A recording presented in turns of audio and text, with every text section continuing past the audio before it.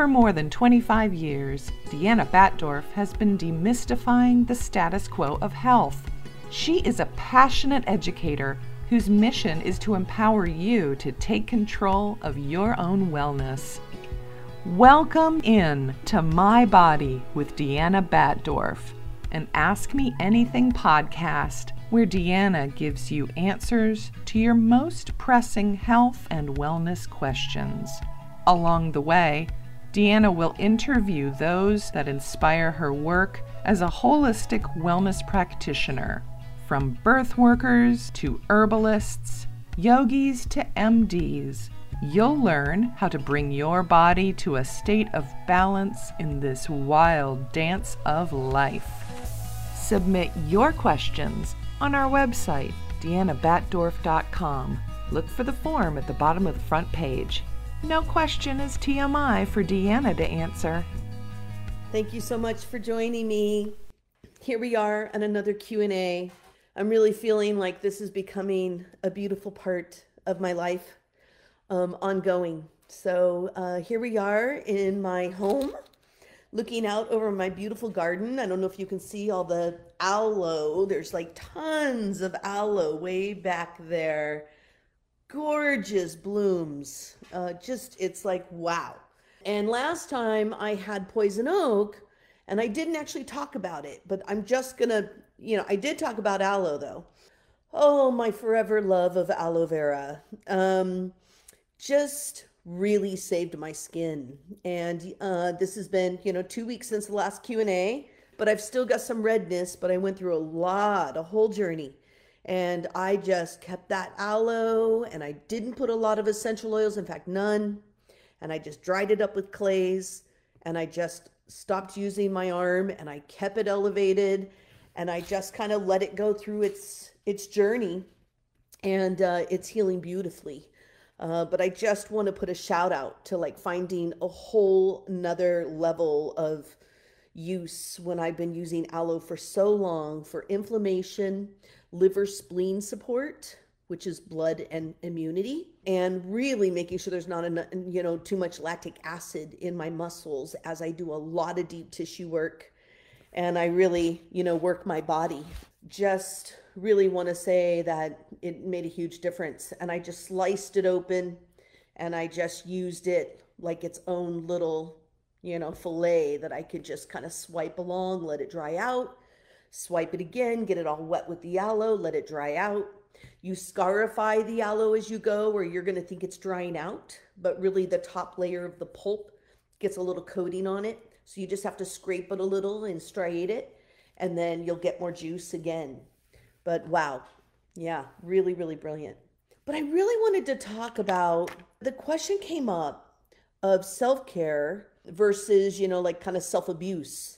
And I always like to think about that as self-sabotage, because abuse is kind of a wounded word for me. And I'll look at that anytime, but it doesn't really have a positive. It has a thing that occurred, and then there's a stopping point. And so really when I look at sabotage, that's something that I could control. That's something I could be empowered around. And I could see how many places am I sabotaging myself, or letting sabotage happen by maybe not addressing something head on, or whatever that might be. Sabotaging yourself when you go to the grocery store and then all that food ends up in your house, or you choose to, start getting more, decadent, and you're thinking you're beyond moderation. So self-care versus self-sabotage. And really, I want to bring forward that everything is about balance. We're always going to go back to the elements, and it's a balancing act. And it's about, where am I in this weather report? And how am I going to bring about better balance? So it's opposites. And you've probably heard this from me already. When we're looking at these opposites, there's a concept of, and I'll take us back to the cell structure of our body. So our cells mimic the majority. If you have cells that are dry and flattened out and they become the majority, then your cells are going to replicate and mimic that majority. And you're going to start making more free radical related, or what they say is mutated, mutated cells. And that's the very thing we don't want, because that's the idea of like cancer or something being bloodborne in your body. So we don't want the majority to be negatives. We want the majority to be positives, so that at least then you are making more plump, structured, full-bodied cells. Then you're mimicking that beautiful, juicy, full-bodied, can absorb water, can release it when needed, holds a really positive memory, right? Because our cells hold memory. So you want also it to be plump and full and in its best ogus, nutritive health, because then that's kind of what gets emanated, and that's what sort of, goes out and comes back in and becomes your reality. The reason I bring this up is I see habits and patterns the same exact way. I mean, really, the more I look at it, the more I'm like, wow, this really is same. And what I mean by that is anything I have that's habitual, I want to look at it. I have vices and I have an addictive background that I don't hide from at all. I work it all the time. And I need to know when is too much versus what is moderation, because I'm a big believer of moderation. And then there's certain things just are not okay for you and they do not take you to good places, and you can say no. But mostly it's about moderate. If you can do that and start really being like, I can't do that because I have too much of a habit, you're changing the pattern right there. So often we spend a lot of time looking at the emotional and the process and then going back to our history. If you haven't looked at your history, you are going to have to kind of do a rebirth. You're going to have to figure out how you're going to come clean with now to move forward a little bit cleaner, a little more positive. How are you going to use your history? But history doesn't go away. So you can talk it into the ground, figure it out. But if you just keep kind of going into the process of it, nothing really unwinds and shifts, because the story is still going into the cell, and the cell is holding that, and it becomes your majority, and you're mimicking a negative versus a positive. So I bring this up because that question that came up of like self-care versus self-abuse, how do I change that? I'm going to go back to some really basic things, and one of them is my webinar called Weekly Restoration. Please get it. It's so simple. It's my routine. So first off, we have to have some kind of weekly routine, something that is ritualistic, that really takes me to my sacred and my truth. So I can look at anything I ate in the past week that maybe didn't serve me. Did I consume anything, looking for play or a way out, or just anything that is the truth for you? And really, what did that bring about, and how does that make me feel, and where does that come from? So I can take a moment to look at my week, and then how does that relate to my history? But eventually I'm going to need to take action as a way of saying, I'm not going to let this just be. I'm actually going to do something to change it. Everything's about action, and we have got to work the line of action, because we don't have to follow through anymore. We don't have to commit necessarily in same ways that used to be standards, So we have way more convenience. We have more walk away, more like I changed my mind. And I believe in that too, because choice is everything.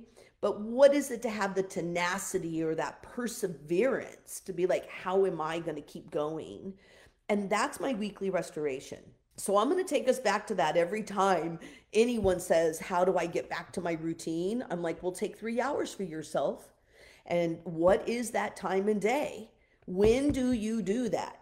Like, I would never have this Q&A on Thursday morning if this was my self-care ritual day. I'd be like, no, this is my time. But this is one of those, like, Thursdays are very giving days. Wednesdays, Thursdays for me, they're very giving days. And so I really think about, where am I giving and where do I need to be with me? So my Mondays are sacred. That's going to be really something that I think is so important, because if you could take 3 hours and just feel awesome, you want more of that, because you feel good and then you kind of want more good. And then just make sure it doesn't turn into like, ooh, good, yummy French fries. Good, yummy drink, ooh, some good, yummy chocolate, Try to see if you can let yourself feel good and then keep it in this vein of health. Hey, I'm going to go now make some tea. I have those herbs I bought. Oh, you know what else I could do? I could now make a foot soak. I could do all these different things to keep that going. So it keeps me going week to week, thinking about healthy self-care practices versus just, did I do enough today? Did I do enough today? If I took 3 hours to myself every week, guess what? I can have a little play there in my week. You know what I mean? And that's going to depend on who you are in your health too. So if you're sustaining a prevention, and I feel very lucky to feel like I'm in a place of prevention, even as I'm getting older. I feel very blessed, very honored, but I also know I've done the work. We have all kinds of karma, all kinds of journeys that happen to us that put all kinds of obstacles, whether it be a trauma in your life, or perhaps you came into this world with already a disorder or something that is already affecting your health.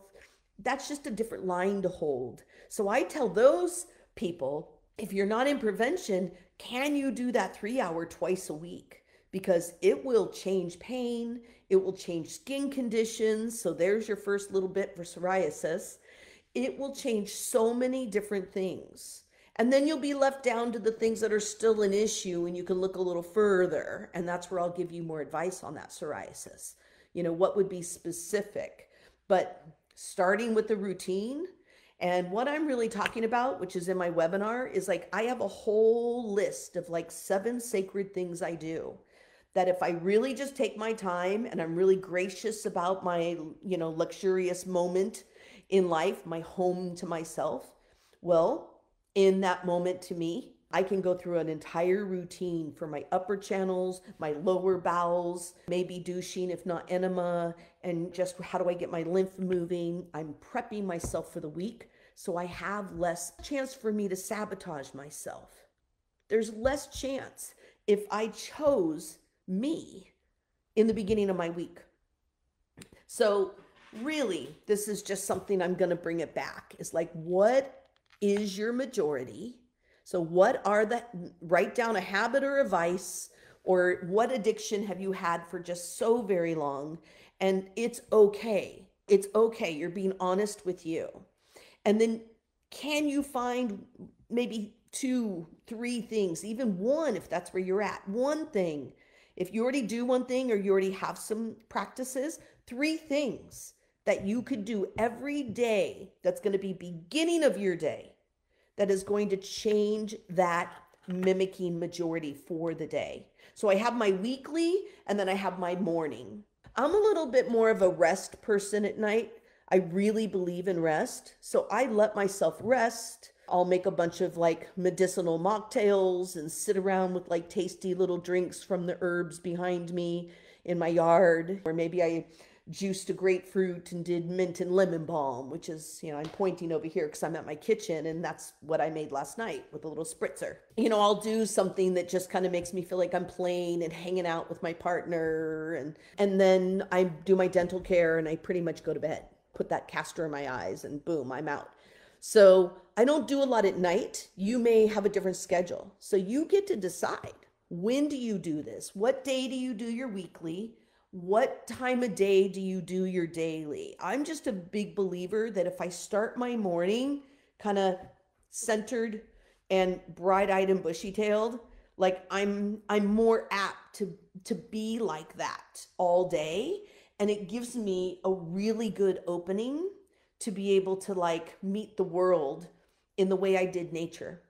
So walking, if you need a habit and you haven't created it, you put your shoes right at the toilet. If the first thing you do is pee in the morning, like your tennis shoes are right there. So they're like ready for walking. Put them on, get outside, because we need oxygen and we need elements. We need ether and air and fire and water and earth. We need to be surrounded by the elements in their truest, authentic form.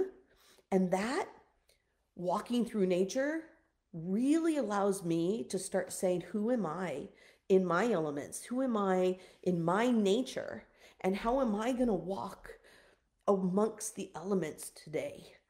And let that be what rules me, you know, is that authenticity of just nature being. That's really, I think, the best way you can do it. First thing in the morning, 3 hours a week and really just designing formulas around that time and taking it serious, taking the moment, going in. I've had to train myself a little with my Pitta brain.